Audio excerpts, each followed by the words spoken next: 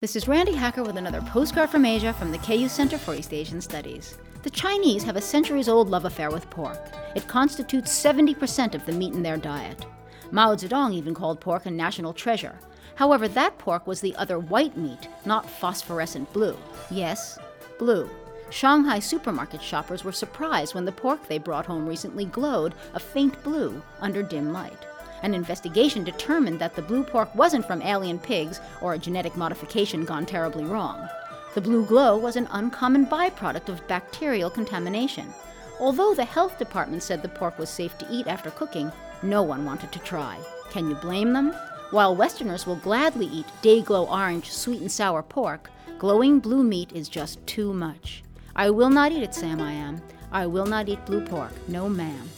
With thanks to David Boyd for this text from the KU Center for East Asian Studies, I'm Randi Hacker. Wish you were here.